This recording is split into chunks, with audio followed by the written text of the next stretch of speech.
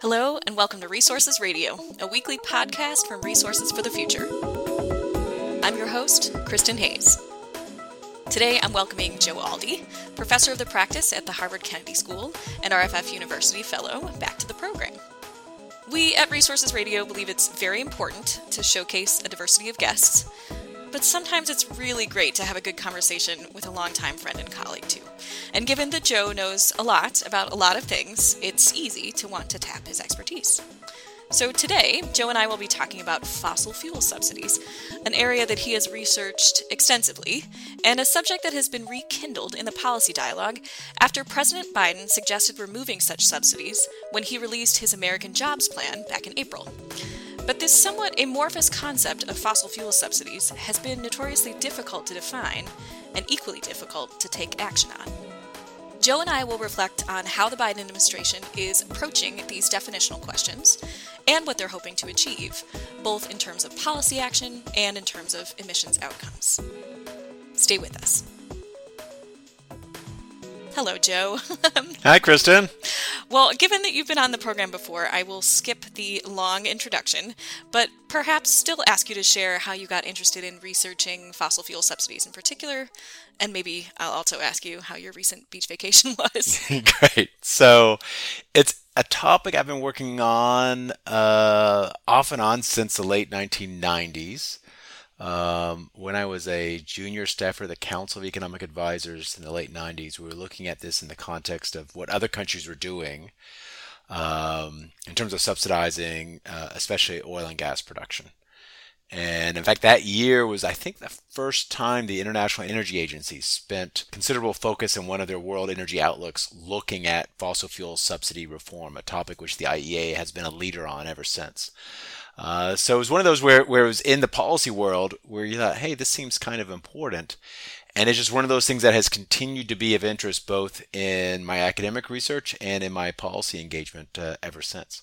Okay. And the beach vacation was fantastic. That's great. Nice. So, our listeners will know by now that I like to start with definitional questions, but I think that's a particularly tricky exercise when we're talking about defining fossil fuel subsidies. My understanding is that can actually be quite challenging. So let's start there. If you could talk us through that. What are people talking about when they say, quote, fossil fuel subsidies? And where are the points of contention in coming up with those definitions? So they can disagree on a number of fronts, and you're right, there are many different stakeholders have different perspectives about what counts as a fossil fuel subsidy. One way we can think about this is to look at the producer side and the consumer side. And if you're a producer and if there are public policies that enable you to produce oil or gas or coal at less than what is the full, if you will, social opportunity cost of bringing the oil and gas and coal to the market, then we think about that as being subsidized. So we can talk about this a little bit like in the United States where we use the tax code through tax expenditures to spend federal resources for producers. We can think about consumers. Do you end up paying less for, say, your gasoline or your natural gas for heating or for your coal? Do you pay less than what it actually cost when we take into full account the expenditures to bring those resources, to bring those fuels to the market? And this is an issue especially in many energy exporting countries and some developing countries where the state sets the price of fuel or electricity well below this sort of opportunity cost for producing it. And we would think that in a market that isn't distorted by these subsidies, that what a producer has to pay to bring something to the market in terms of its expenditures would reflect all those opportunity costs, and that all those opportunity costs would then also be reflected in the price that consumers are paying when they are buying the fuel or the electricity. So that's sort of like conceptually how we think about it. In practice, there's a couple big issues that come up. In the international sphere, there's the question about whether or not, say, Saudi Arabia, which has very low cost of bringing oil to the market, whether their gasoline and diesel and kerosene that they sell in their country Is it subsidized if it's just covering their cost of extraction? And they would argue it's not. But it ends up being well below the cost they would get if they actually sold that gasoline or diesel or kerosene in the international market. And if you were to look at, say, the IMF, the International Monetary Fund, or the International Energy Agency, they would look at what Saudi Arabia is doing and saying, you're selling in your home market well below what is the competitive price in the international market. That is a subsidy. So the Saudi perspective differs from the IMF or IEA perspective by something on the order of maybe $50 billion a year. So it's kind of a big difference there. On the U.S. side, when we look at our subsidies, which typically have been on the production side as opposed to for consumers, the big issue is how you count different tax provisions and whether or not they are creating industry-specific, oil and gas industry-specific, coal industry-specific benefits towards their investment. And most economists will look at that and say that is a subsidy. But there are those advocates in the oil and gas industry and in the coal industry who argue that it's just their version of tax favors that other industries get. And we can get into some of the detail on that. I would also note one other key distinction, which is, do we also count the fact that the burning of fossil fuels contributes to climate change and contributes to premature mortality and morbidity through local air pollution?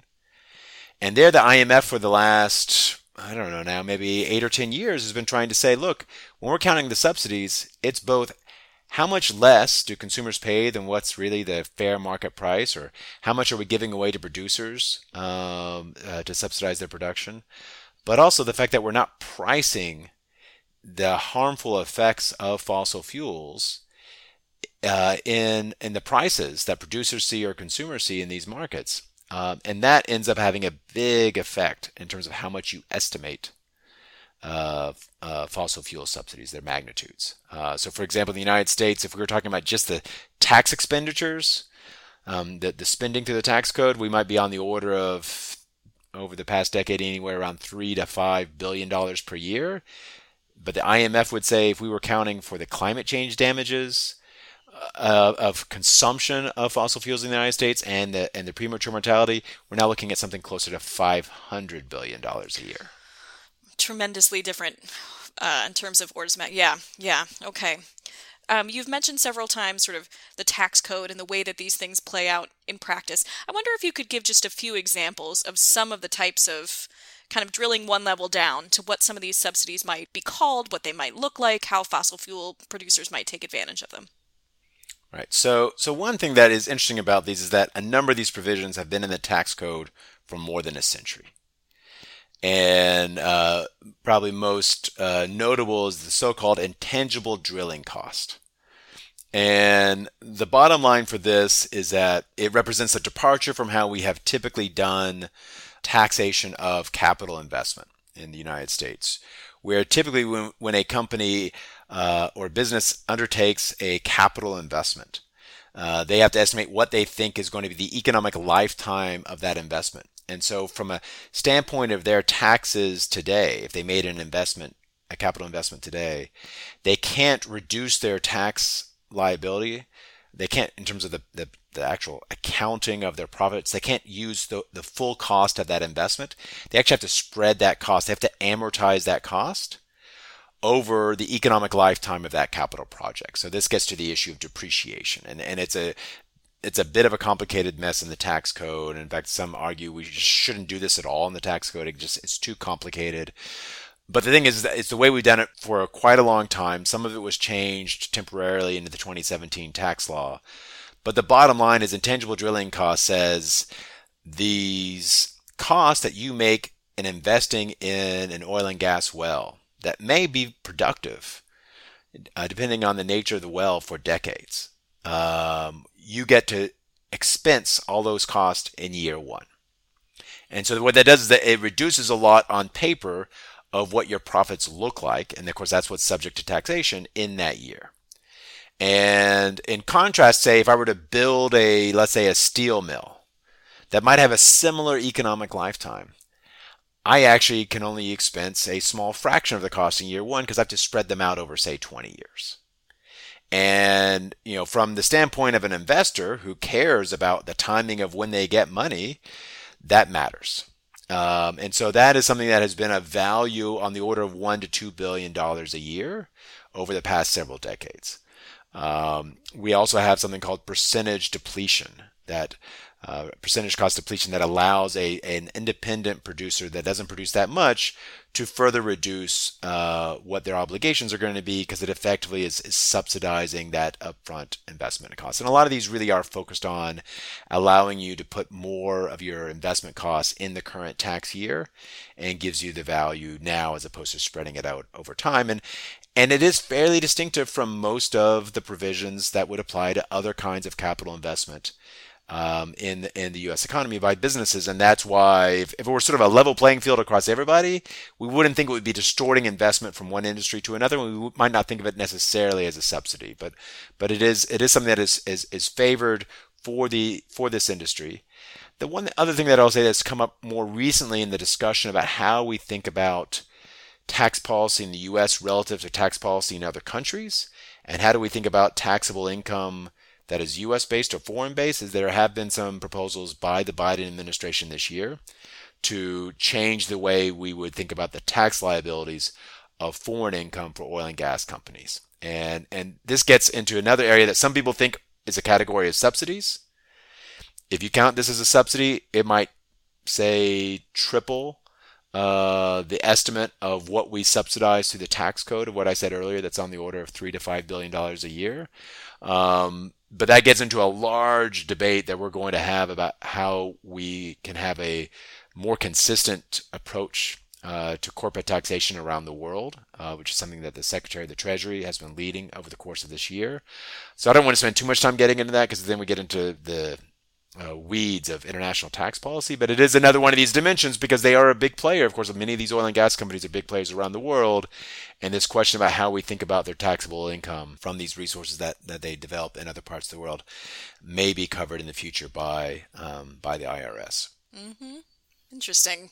Well, I really appreciate your reminding us, though, that particularly for oil, this is an international market and there are international players, and that's something to be considered as we're talking about this. So, okay, one more thought question for you, if you will, which is about who pays for these subsidies. We're talking, and you've given us several sort of a sense of magnitude of what we're talking about here, but I imagine some of this is paid for by consumers at, for example, the gasoline pump. Some of it's paid for by the federal government, but I'm not really sure how to think about that. So who pays?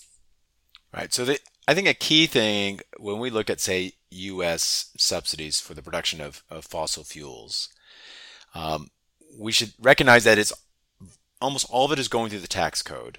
And it's what we as economists call tax expenditures. And that's basically because it's spending. It's not the federal government appropriating money, like when the government does a budget and says, here's the budget, and we're going to appropriate monies for all the different departments of the federal government and all the different federal government programs. But it's recognizing that, to finance the government, we have taxes, but we have different provisions in the tax code that reduce a company's tax liabilities. These are foregone tax revenues that have the exact same effect as if we decided to have a spending program targeting that whatever the favored investment is by those tax provisions.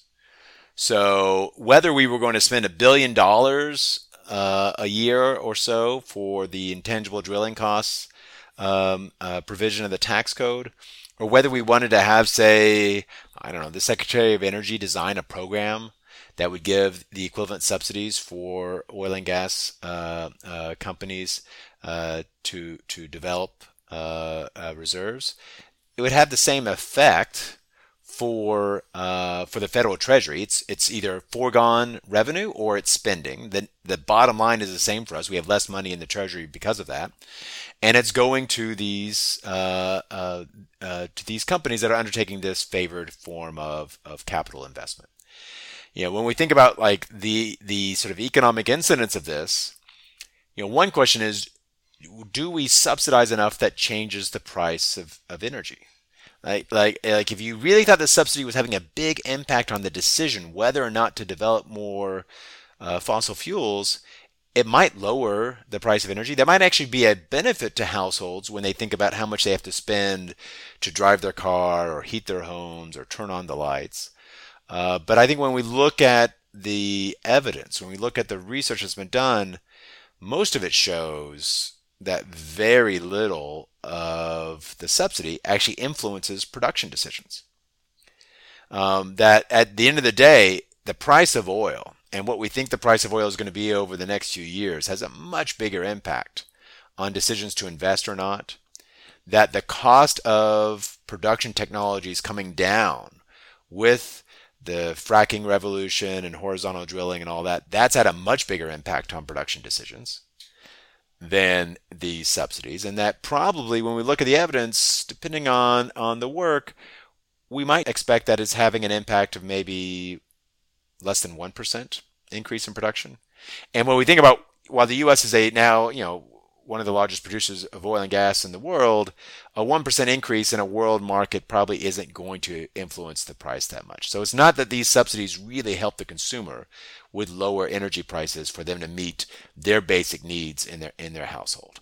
So it's really following the costs are being borne by the government, which means it's being borne by the taxpayer.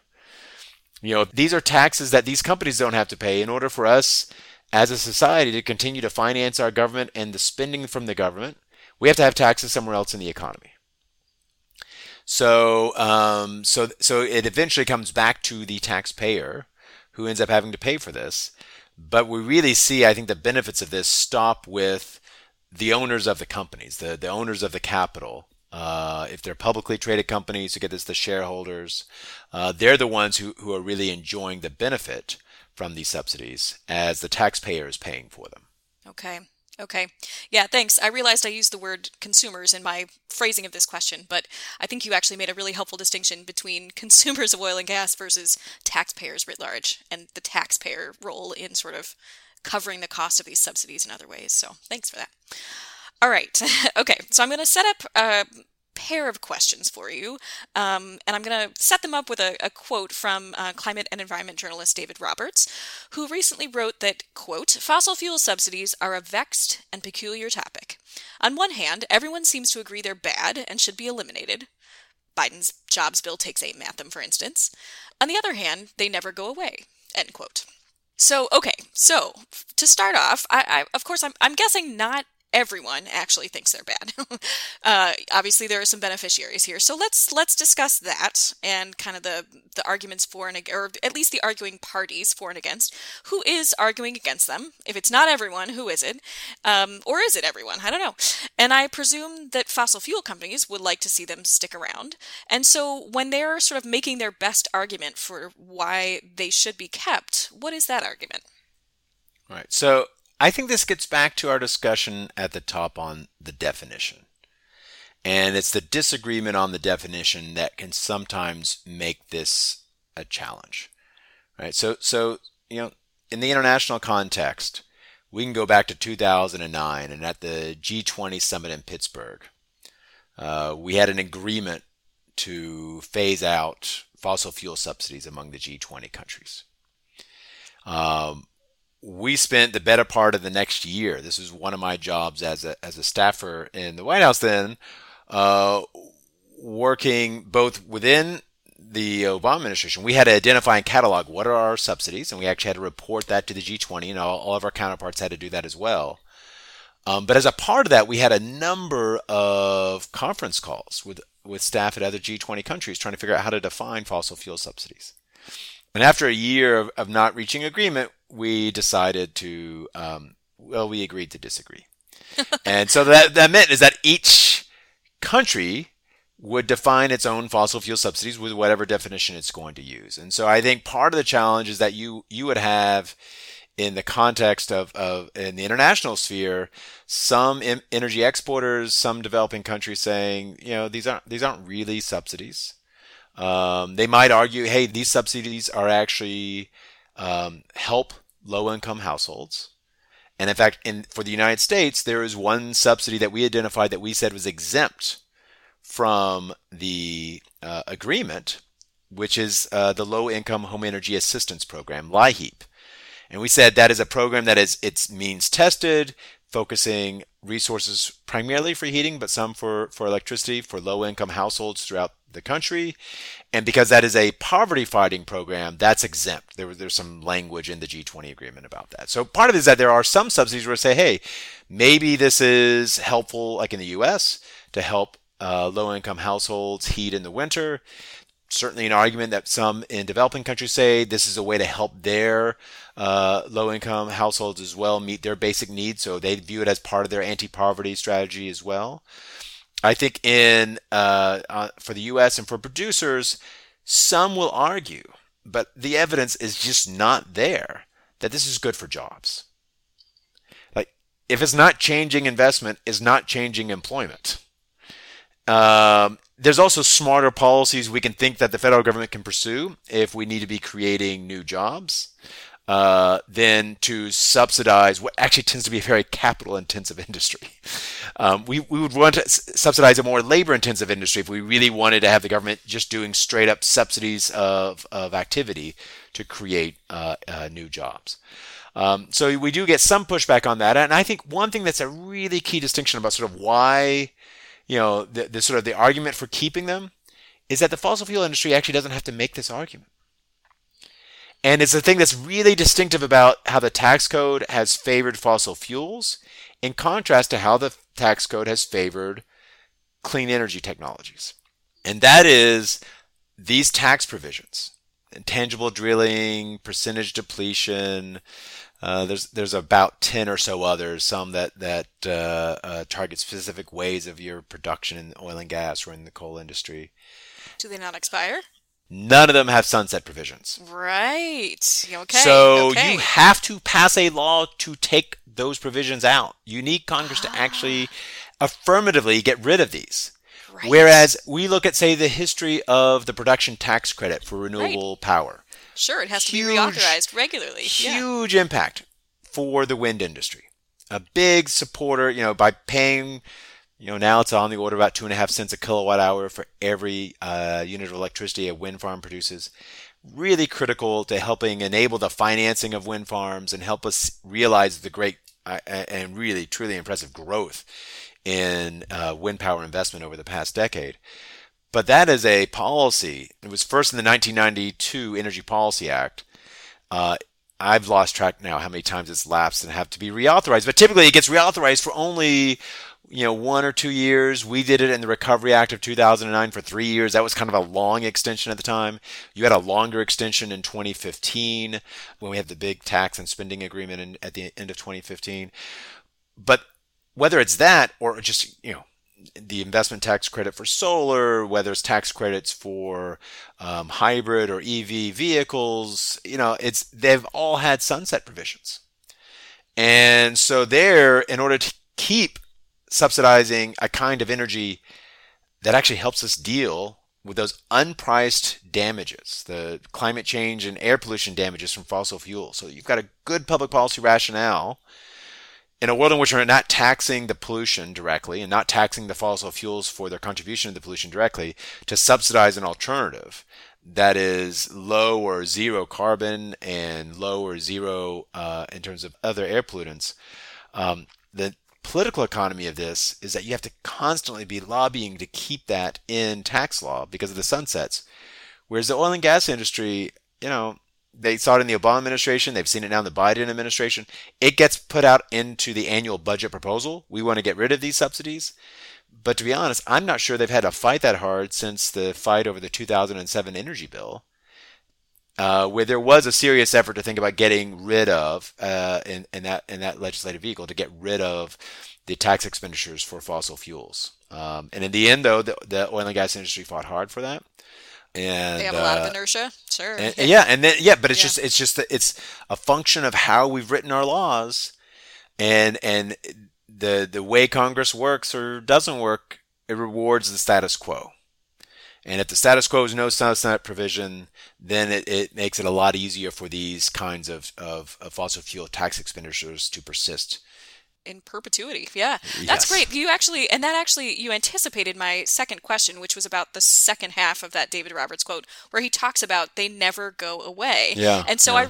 I really was curious if there's something, if that's just politics and strong lobbying efforts or something particularly sticky. And you did a great job of explaining there really is something particularly sticky about these subsidies. So. Yes. Yeah. Okay, so then let's turn to the Biden administration then. And as I mentioned at the top of the show, President Biden's American Jobs Plan suggests some specific plans for fossil fuel subsidy removal. So here we go. Somebody else is going to try. So what is his administration targeting? What are they hoping to achieve? And maybe I'll add on one extra question, which is given that what you just told us about the stickiness of these, what hope do they have of actually doing something that's been very difficult to do? So here's where it's interesting because whenever you want to make a change to anything in an existing law, but especially if you think about the tax code, the question is what's the legislative vehicle? So if we look back at the Trump administration, we knew they were going to do tax reform. So you knew there was going to be a legislative vehicle, and they did that in the 2017 tax law through budget reconciliation. It's fairly common. It's not an annual exercise, but probably every couple of years, there will be a so-called tax extenders legislative vehicle. Tax extenders is typically to deal with all these provisions that have sunset clauses. So like a lot of times the extension of the production tax credit for wind and other renewable sources of power has moved through a tax extenders package. When I look at like where things could happen over the course of the rest of this year and perhaps into 2022, budget reconciliation is a natural place where the removal of these provisions in the tax code that favor fossil fuels could be placed. It could be that we would get some kind of combination of tax reform package coupled with a spending bill that might be separate from budget reconciliation, maybe part of the annual appropriations process. So that's another potential vehicle, but I think the most natural one here would be reconciliation. And I think it would be consistent with one of the themes that the Biden administration and certainly many of the progressive members of Congress have in mind, to focus a lot on climate change in the reconciliation package. And so this could be one of those ways that you could raise some revenues, and there may be a need to have some revenue raisers. There's already been some discussion about some of the more moderate Democrats about whether or not they're comfortable with the potential price tag of a reconciliation package. And if you can find some revenue raisers, by the way, you could tax carbon, that would raise a lot of revenue. But again, let's not get into carbon tax right now. But this would be a way to raise some revenue, and it could be part of the larger package of the revenue raisers that would help to finance the spending you want to do, either the direct government spending or tax expenditures through other changes you'd make in the tax code. So I think that's sort of where we could see this debate play out. But it's going to be a challenge because we have tightly divided House and Senate. And it's the fact that these provisions have persisted for so long does reflect not just, I think, inertia by design, of not having a sunset clause, but also an effective lobbying effort by the fossil fuel industry. So they would like to get rid of some of these, like, I mentioned intangible drilling and percentage depletion, but there's a number of these that, whether you are doing enhanced oil recovery, whether you are trying to expense some of your geological and geophysical expenditures, there's things that get really in the weeds about the capital costs of fossil fuel projects. They would like to get rid of these. There's maybe about, 10 or 11 of those that are currently functioning. There's a couple tax provisions that phase out depending on the price of oil. But I think, those are the ones that they want to get rid of. But part of this also will be a question, as I mentioned earlier, is how much do they end up reforming how we think about the foreign dimension of our tax code? And that would actually be a more meaningful revenue raiser than some of these that focus on subsidizing fossil fuel capital projects here in the United States. Well, okay. Watch this space, I guess. We're going to see how this all plays out. But, I certainly would welcome your future reflections. Maybe we can get you on the blog next time after a reconciliation package comes together and passes or not. Maybe we can get your thoughts on how they did against the goals that they've laid out and that you've talked us through so well. So I'd love to do that. Okay, great. All right. Well, thanks, Joe. This has been wonderful, as always. It's great to have someone as knowledgeable as you sort of giving a stronger sense of what we're talking about and the challenges here.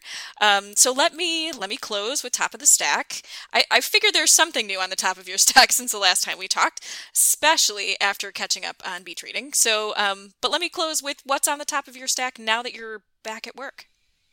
I have something old that's the newest paper on my stack, and it's a paper from 1994 titled Protection for Sale.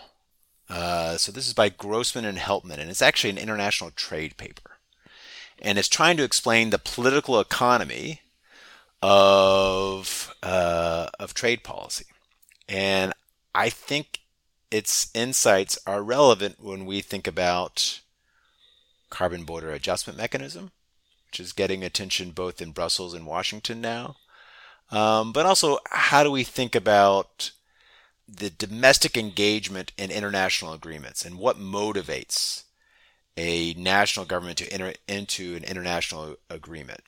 So it's one of these things where sometimes I feel like there's value in sort of going back, looking at some of these important papers, maybe in other fields of our discipline, to see what kind of insights they might have today as we tackle some of these challenging problems in energy and climate policy. Great. All right. Well, for those of you who still have your beach vacations ahead of you, there you go. You can take that with you. Or you can just take Harry Potter. Either's fine. But it's good. It's a good recommendation. So, all right, Joe. Well, thank you so much. Great to talk with you, and talk to you again soon. It's been my pleasure, Kristen. Thank you. You've been listening to Resources Radio. Learn how to support Resources for the Future at rff.org/support. If you have a minute, we'd really appreciate you leaving us a rating or a comment on your podcast platform of choice. Also, feel free to send us your suggestions for future episodes. Resources Radio is a podcast from Resources for the Future. RFF is an independent, nonprofit research institution in Washington, D.C. Our mission is to improve environmental, energy, and natural resource decisions through impartial economic research and policy engagement. The views expressed on this podcast are solely those of the podcast guests and may differ from those of RFF experts, its officers, or its directors. RFF does not take positions on specific legislative proposals. Resources Radio is produced by Elizabeth Wasson with music by Daniel Ramey. Join us next week for another episode.